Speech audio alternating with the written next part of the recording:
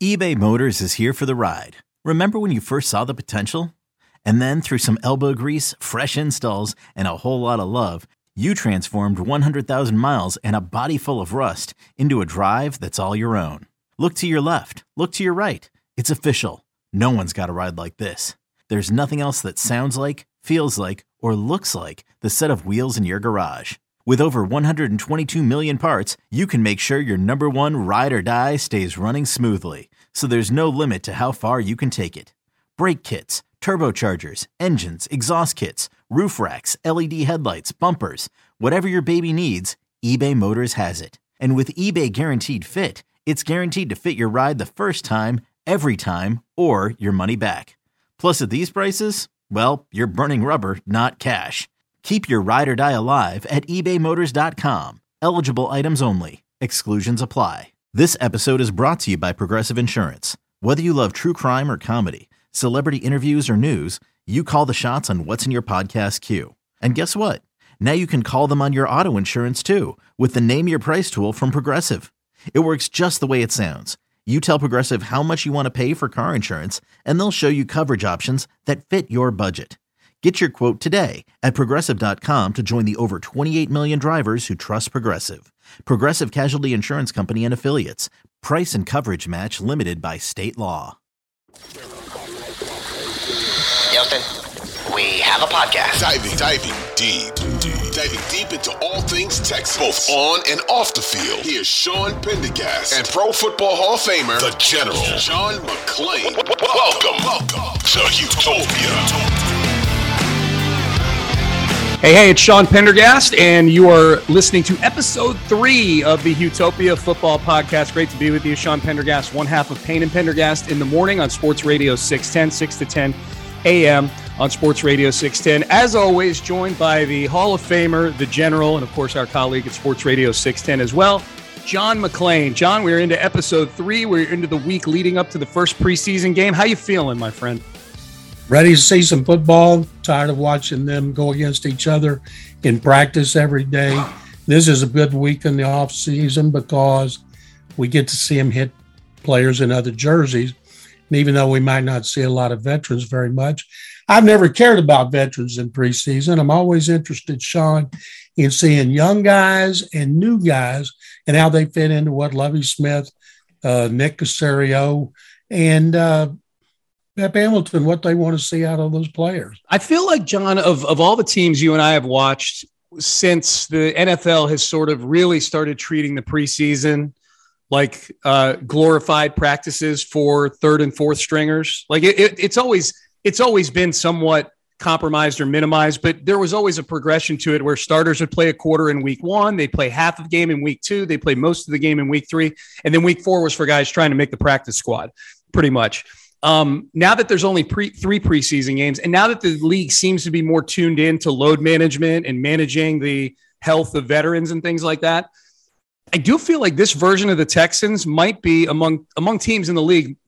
Their preseason schedule or regimen might be the least affected by that sort of mentality because they don't have that many guys that are sort of, I'll call them made guys on this roster right now. I think most of the guys we've been seeing at training camp, we're probably going to see a normal preseason game workload just because their roster is mostly young guys, 1-year contract guys trying to hang on in the league. I don't know, like how big a portion of this Texans roster do you feel like is immune to the usage in preseason?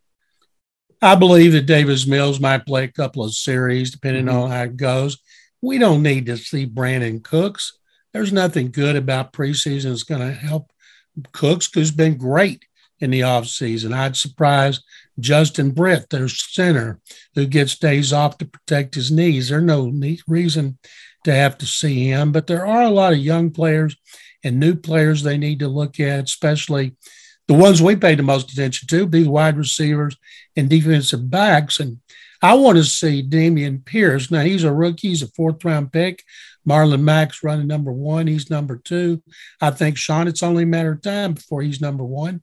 And I want to see what he can do, because to me, the single most important thing they can do this season is improve the running game. Because if the running game is better, and it can't be any worse because it was pathetic, last in the NFL, worst in franchise history, that running game would help Davis Mills so much if he wasn't facing 2nd 10 and 2nd 11 and 2nd and 8 so many times. John, do people not bring that up enough when they're looking at Davis Mills' rookie year? We know statistically for a rookie, especially a third-round pick, he was pretty good last year, especially in those last 5 games. He was really good in those last 5 games. You take his passer rating in those last 5 starts of last year, and if that were his passer rating for the whole season, he's in between like Tom Brady and Matthew Stafford on the passer rating list. So he was very good those last 5 games. But I feel like, especially outside of Houston, it's not recognized enough. Like, this guy was playing with not a bad running game. He was playing, to use your favorite word, a pathetic running game last year. John, I feel like if they can just get to be like between like 20 and 23 in the league in rushing this year, that's going to be like a piano off of the back of Davis Mills this season. Sean, when I read things about Mills in his rookie year, I didn't see anybody, and I'm not saying this wasn't done, anybody pointed out how Mills did not have the benefit of a running game and how Mac Jones had the benefit of a top 5 running game. And when analyzing the rookie quarterbacks, and that made his performance even more impressive, the fact that he did not have a running game. I think there was a stat where their backs got hit more in the backfield than any other team in the league. I know their average per carry was the worst in the league, 2nd in franchise history. And that's why I think Pierce, purely because of the opportunity, and he's got some ability, and he seemed to be drafted in a place where the better running backs are not drafted in the first round, that it's about everything he has a chance to do. And I'm guessing his agent told him, son, be glad you're going there, because they need you more than most teams need a rookie. And I think people around the league just didn't pay attention about that part of the running game, plus the defense too. The defense was awful. So if both of those are improved, and they don't have to be great, but what you said about where they should rank, that would help Mills tremendously. Yeah, Pierce is just different too. I mean, John, it doesn't help that they're getting hit in the backfield last year, obviously. But when you're trying to do it with Phillip Lindsay and Mark Ingram and David Johnson, and then you eventually all that collapses and you're leaning on Rex Burkhead as your feature back, and no disrespect to Rex Burkhead, he did the best with what the good Lord gave him last year. But the blocking was poor, but now at least you've got a guy in Dameon Pierce, and hell, I'll throw Marlon Mack, who looked like he was running with a little bit more pop on Saturday this weekend. Darius Anderson, who's been cleared of the charges that he got hit with his, I guess, on again, off again girlfriend. The cops have dropped the charges there. So it looks like he's going to be around camp, and he's looked like he's got a little juice. They seem to have guys, John, that don't profile like the running backs they had last year, who were largely veteran guys who were on the downside. They seem to at least have some guys, Pierce and others included, that are on the upside. Maybe Mac's a little older, but he's still, I think, only 26. He's not 30 like David Johnson was. Or Mark Ingram was. The combination of just better blocking and more pop with those running backs, I think, is going to be beneficial for Mills this year. We're a long way from the start of the season, but Kenyon Green, who they had targeted to be a starter at left guard, he's hurt. We don't know what the injury is. It doesn't seem like it's bad, but that would slow his development. He needs to be the left guard, not Max Sharping. If Max Sharping begins the season as a starter at left guard, then they only have one new starter returning, only one new starter, and that would be right guard A.J. Cann. And from an offensive line that was not good last year, whether it was run blocking or pass protecting. I saw a thing, and I tweeted this, that ESPN did a study of lines in run blocking and pass protection, and their ranking of where they expected the Texans to be this season was amazing to me. I think it was somewhere, I can't even remember. It might have been 20th and I was stunned. Well, and, you were stunned. You were stunned like it was that you thought it would be like you thought it was silly that it would be as high as 20 just based on what it was like last year. Is that what you mean? Absolutely. Yeah. And the things they wrote about that line, I'm sure they saw it on tape, but boy, Sean, I don't see it. Now, if you're Texans fans, you hope that's true because that would be a tremendous boost if the offensive line was better. And I think they're putting a lot of stock in that because of George Warhop being the new coach, their third offensive line coach in 3 years after Mike Devlin and James Campen. And Campen came in here from Green Bay, then he got fired. And, that experiment of moving Titus Howard to guard didn't work at all. So hopefully George Warhop can give them some stability up front and help them be better. Yeah, they've managed to stay pretty healthy here through the early part of training camp. But as you mentioned, Kenyon Green being out is a big deal. Christian Harris has now been out a couple of practices with a soft tissue issue. And then Titus Howard had COVID last week. So we know what the arc is with COVID. Like Titus will be back. Christian Harris, who knows? Anything soft tissue, it's a little bit scary. But they've managed to stay relatively healthy. Although, as you point out, John, like this is a new system. You want your offensive linemen to get as many reps as possible. Are you concerned at all that they've been doing it the last few practices with kind of a patchwork line, or they still got time to kind of make sure they're up and running and ready for week one here? I think anytime you have the problems this team has had in the offensive line and you don't have your guys that you want to have, I think it is a problem. Maybe it'll all be taken care of soon, but you want those guys to be healthy, at least starting the season, so they can see what they have. Okay, picture this. It's Friday afternoon when a thought hits you. I can spend another weekend doing the same old whatever, or I can hop into my all-new Hyundai Santa Fe and hit the road. With available H-Track all-wheel drive and 3-row seating, my whole family can head deep into the wild. Conquer the weekend in the all-new Hyundai Santa Fe. Visit HyundaiUSA.com or call 562-314-4603 for more details. Hyundai, there's joy in every journey.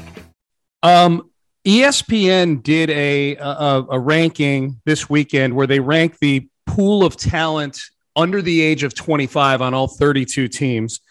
And as you can imagine, when they did this exercise 2 years ago, the Texans were actually 9th. So going into the 2020 season, they had the 9th best talent, according to ESPN, under the age of 25. Of course, that talent included Deshaun Watson.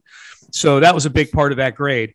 Last year, they plummeted all the way to bottom in the league. That's what will happen when you don't have first-round picks in multiple drafts over a 4-year period. And in the drafts where you did, it's still up in the air as to how well you drafted in 2019. So they were bottom of the league. This year, John, it's not a massive jump, but they're up to 26th in the league and under 25 talent. I would say this for the Texans, this is a trend, as you've pointed out many times. They've got 11 picks in next year's draft. They're going to have John Mechie coming back next year, hopefully from recovering from leukemia. So he's like a 12th pick. So I would expect this is a trajectory that continues to go up for the Texans. It's strengthened in no small part by the fact that this sophomore class that they have, the 2021 draftees who are heading into their second year. John, you've been out there at every practice just like I have.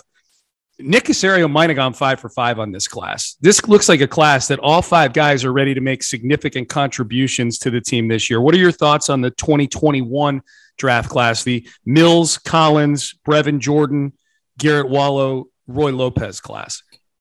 Roy Lopez started earlier than any of the others. He's retained that starting job in the defensive line the way Lovie Smith likes to use him on the nose in his 4-man front. Mills, played last year way before they wanted him to and then showed great progress at the end of the season. Collins has had an outstanding training camp now. Can that translate to the field during the games? Jordan and Wallow came on at the end of last year. It's like it took them a little longer to figure it out. Now the coaches love those guys. And that bodes well for this year's draft class and next year's draft class. And even the one after that, in 24, they have 10 picks right now. So that won't stay. Caserio will make deals. But right now, the teams that were ranked the highest, the Jets were number 2, are teams that pick high every year and have multiple picks. It doesn't mean they're going to be worth a darn, but it just means they got a lot of young talent they've stockpiled from picking so high.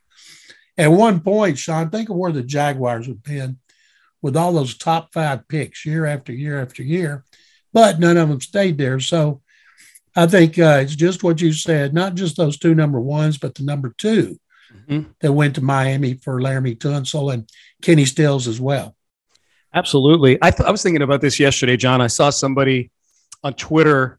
They were posting, I guess Kyle Trask has really, really struggled this preseason for the Tampa Bay Buccaneers. Again, they haven't played a game yet, so who knows? But in practice, we know what bad practices look like for quarterbacks. We're very, John, you and I are very familiar. We're experts in bad quarterback practices.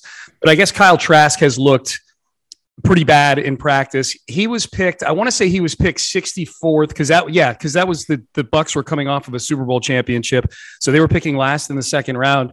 One of the things I would love to know is how did Nick Caserio have Kyle Trask, Kellen Mond, and Davis Mills ranked against each other? Like, what if the Texans at 67 had all 3 of those guys available and they end up not taking Davis Mills? I think it's clear right now, like of those 3, and again, it's early in their careers, and neither Mond nor Trask have had a chance to play the same way Mills did. Who knows? Maybe if one of them gets in last year, they have a great 5 starts at the end of the year. Who knows?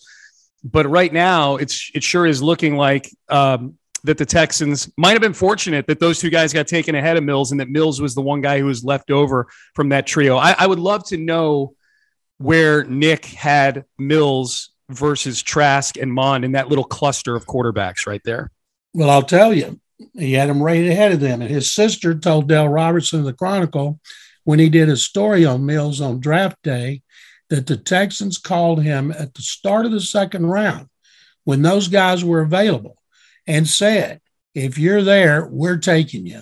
Now, maybe they called each of those guys, but I know they had him rated ahead of Trask. I've been told that. And then based on what he told the family is he would take them if he's there, and that's before Mond was taken. So I kind of think that he saw something special in Mills, and to be able to do it after only 11 starts, I believe, Sean, that Kellen Mond started more games at A&M than any quarterback in last year's draft had started, and I think it was 46 compared to Mills's 11, which makes Mills's performance even more impressive. Yeah, no doubt about that. When you need mealtime inspiration, it's worth shopping Kroger, where you'll find over 30,000 mouth-watering choices that excite your inner foodie. And no matter what tasty choice you make, you'll enjoy our everyday low prices, plus extra ways to save, like digital coupons worth over $600 each week. You can also save up to $1 off per gallon at the pump with fuel points. More savings and more inspiring flavors make shopping Kroger worth it every time. Kroger, fresh for everyone. Fuel restrictions apply. John, what about the rookies? We talked about Pierce a little bit earlier. Which rookies among the 9 draft picks, and maybe if there's an undrafted, I have at least one undrafted guy that I want to bounce off you that's kind of flashed a little bit early here. But which rookies have kind of separated themselves from the pack of, the depth chart muck? Most of these draft picks come in, all the draft picks came in last year, and they're in fist fights on the second or third layer of the depth chart to either get a spot or to stay on the team or whatever the case may be. But I know there's at least a few rookies that I think we can count on now. If not starting, they're a significant part of the rotation. I feel like Pierce is one of them. In your mind, which others should feel pretty secure that if things continue in this direction, they're going to be a big part of the game plan against Indianapolis in week 1? Derek Stingley Jr., Kenyon Green, and Jalen Petrie will start if they're healthy. And I don't think we're going to see much of Stingley, maybe a little, because they're being very careful with his foot that underwent Liz Frank surgery last year. Petrie it took him about 2 OTAs to be running with the first team. He's the talk of camp, John. He's the biggest topic at camp, in my opinion. And as I pointed out the day they drafted him, they're going to love the guy because I watched every college game he played, and so he'll start. And then that Kenyon Green is going to start when he's healthy. Now, Christian Harris has suffered a setback. They have a lot of veteran linebackers. I think it will take him longer. He'll be mostly special teams. And I think it's only a matter of time when Pierce is playing, he's going to be a starter. Yeah. And that's good if you had 4 rookie starters. And the guys down at the bottom of the first round, like defensive lineman Thomas Booker and Deculus, the guard from LSU, Austin Deculus. I want to see what they do when they get to come off the bench and play with the scrubs. And they want to see, the coaches always want to see improvement. Coaches are so excited to play that first game when guys can go all out. And those young guys, the guys I'm talking about like Booker and Deculus, those guys in the tight end, they've started to use, let's see, how do you pronounce his name?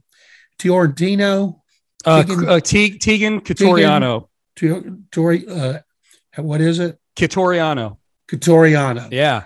He's started to look good in practice. I think he was slowed early by injury, so I'm eager to see him because tight end is a position they need production. And as we talked earlier about Brevin Jordan not really being a tight end, and they need depth.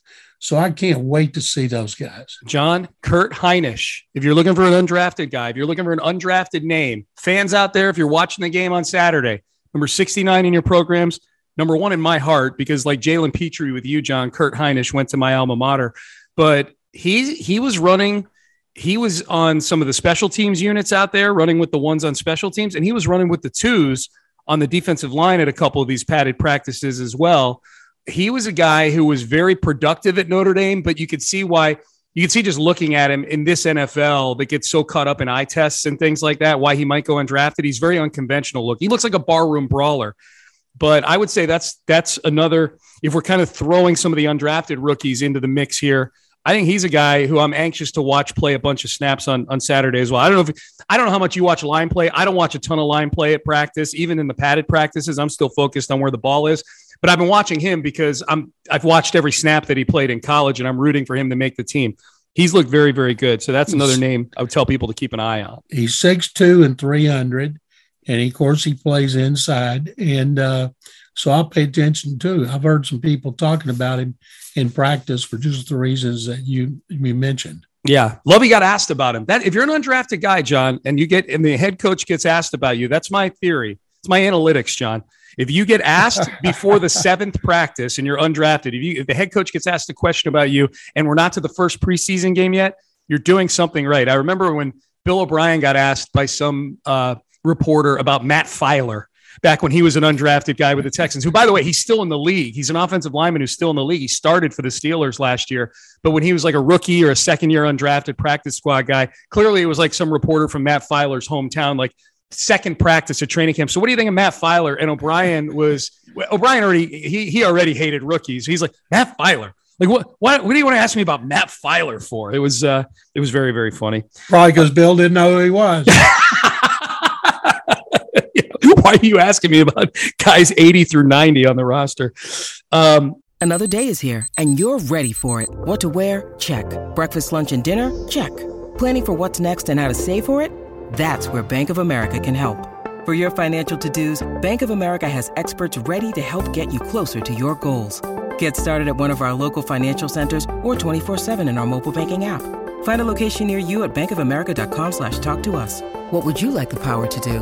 Mobile banking requires downloading the app and is only available for select devices. Message and data rates may apply. Bank of America NA, member FDIC. All right. So we're getting ready for a game on Saturday. John and I will get you ready for that game a little more in our episode that drops later this week. John, among other laundry list items here that are tied to the Texans or just general football stuff, we're on Deshaun Watson's suspension watch right now. I feel like it's Groundhog Day. I feel like a week ago we were on suspension watch. We finally got a suspension, but now this appeal has basically kind of restarted the process.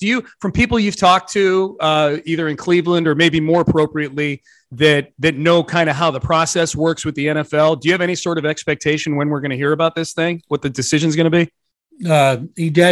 Roger Goodell designated Peter Harvey, former Attorney General of New Jersey, who helped formulate the personal conduct policy because he's done work with the NFL before. And the CBA says it has to be, quote unquote, expedited. But who knows what expedited means?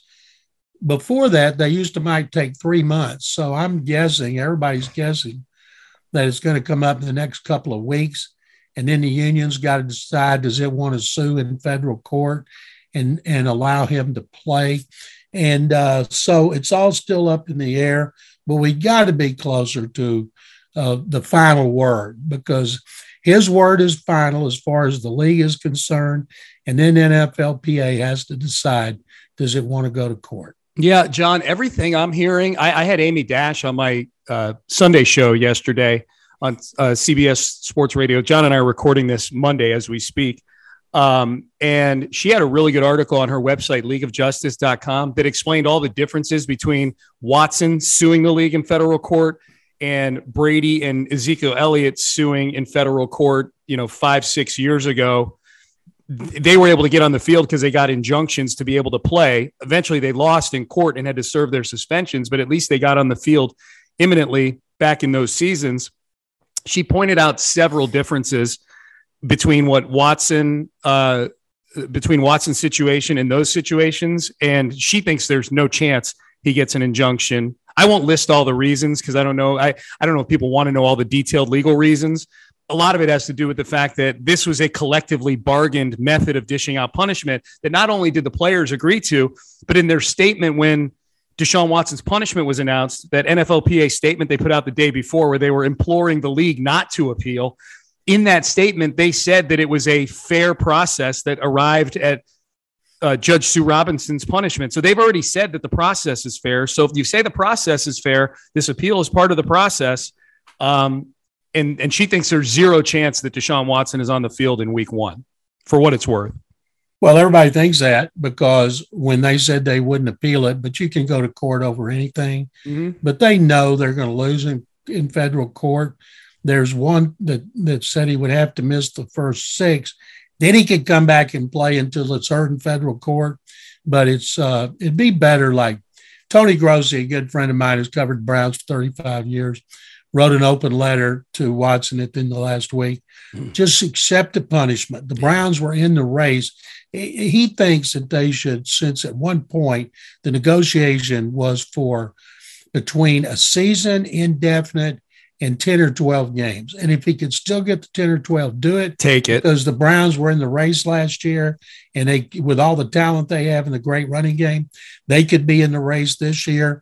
And then him coming in like a knight riding on a white horse to rescue them, that's better than having it drag out more. Well, and if it's a full season, and let's pretend for a second that he does sue and somehow is successful in getting on the field in week 1 while the courts hash this thing out, because we know the courts won't hash it out quickly. I don't know, man. If I knowing full well you're probably going to lose, you're probably going to ultimately have to serve that 1 season suspension, even if you sue. Would you rather Deshaun Watson, if you're a Cleveland fan, would you rather Deshaun Watson get on the field in 2022? You make sure you're not burning a year of daylight on Myles Garrett and Nick Chubb and guys like that, and you have Deshaun on the field this year, but you've got the suspension hanging over you all year before he eventually serves it? Or would you go with the Grossi method of, hey, it's a season, that's the medicine, take the medicine, and then we start with a clean slate. We don't have to worry about any of this garbage come 2023. Hopefully, assuming Deshaun is staying off of the Instagram massage pages and whatnot. I'm not sure who it is, but 4 of their top players have contracts that expire after this season, and it's doubtful they'll be able to bring all of them back. Yeah. So that's why there's some urgency. But the bottom line is they just need to get it done so everybody will know where they're going. And then will they trade for Jimmy Garoppolo if it's 10, 12 games of the season and have him come in and play over Jacoby Brissett because they think they're a Super Bowl contender? They can go 6-6 over a 12-game suspension. I think that's doable too with that schedule they have, 6-6, and then Deshaun comes in for the last 5 games. That could be a really, really interesting storyline. John, last thing before we close things out here, Hall of Fame ceremonies were this past weekend. They were great as always. The speeches were amazing. Great class. There's too many great players, right? There's more great players than there are spots in the Hall of Fame right now, as you well know from being part of the committee that picks the Hall of Fame. I guess the one Texan angle with all of this is I read a couple articles this weekend. As happens the weekend of the Hall of Fame stuff, we spend about 12 hours celebrating this class before we're starting to look ahead to next year. There were at least 2 articles that I saw, one on NFL.com and the other might have been on CBS Sports. I can't remember. Both of them making predictions for next year's Hall of Fame class. As you know, Joe Thomas and Darrelle Revis are the big they're the big new names to be added to the ballot this year. But both of the articles that I saw, John, Andre Johnson in 2023, both of the articles. So the pressure's on now, John McClain. You're presenting Andre Johnson. one of the things to keep in mind, DeMarcus Ware, who, like Andre, was a first-time eligible last year, and I thought he was a lock. So he was a great pass rusher. He did it for two high-profile teams, the Cowboys, and helped the Broncos win a Super Bowl.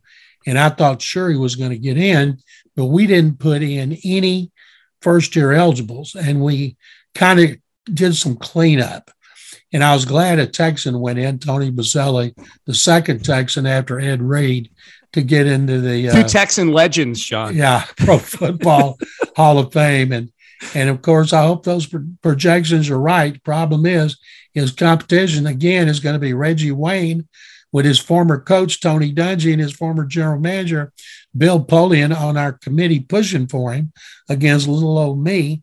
And Torrey Holt from The Greatest Show on Turf was another receiver that was competition, but they didn't make the cut to 10. Andre did.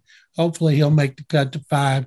But the way I see it, there's only going to be 2 spots because Joe Thomas, Terrell Revis, and DeMarcus Ware, I think, are going to be locks. Yeah, DeMarcus Ware went in on both of the articles that I saw as well. I have Thomas and Revis obviously got spots. They feel like, they feel like the closest thing to first-time eligible locks that you could get in there. So as you point out, Thomas, Revis, Ware went in both the articles that I saw. Andre Johnson went in. And then I think the 5th spot, one was Torrey Holt, and the other might have been Reggie Wayne. So you're right. This is going to be a really interesting year for wide receiver. And you still got Steve Smith that's out there too, that I think is at least a borderline case. He's an intriguing case for the Hall of Fame. I don't think he's got the same chops that the other 3 do, but I would imagine that it at least makes for some interesting conjecture in that room. Yeah, just keep in mind, Torrey Holt played with Kurt Warner. He's in the Hall of Fame. Yep. Reggie Wayne played with Peyton Manning, and he's in the Hall of Fame. And Andre Johnson played with Matthew Schaub and Derek Carr, or David Carr, Tony Banks, TJ Yates, Sage Rosenfels, the Hall of Fame of quarterbacks. And John, we love all those guys for who they are, just to be clear. But absolutely, they're not paid. I would point out too, John, that I think you could argue that Torrey Holt and Reggie Wayne were the greatest number 2 wide receivers in the history of the game, right? I mean, Torrey Holt also had Isaac Bruce and Marshall Faulk to draw attention away. And Reggie Wayne had Marvin Harrison and Edgerrin James. Andre Johnson had, if I can go back to your methodology here, ... Kevin Walter. Again, who we love. We love Kevin Walter, but he's not Marvin Harrison. He's not Isaac Bruce. It's just, running back wise, he did have Arian Foster for a little while there. John, I argue all the time that if Arian did what he did from 2010 through 2014, if he just had like 3 more years of that, then you would be presenting Arian Foster at various times over the next few years for the Hall of Fame. Peak Arian Foster was a great running back. He was a great running back. He's a great receiver, great blocker, by far the best in Texans history. And it's too bad he quit when he quit. Yep, no doubt. All right, so there it is. Episode 3 of the Houtopia Football Podcast in the books.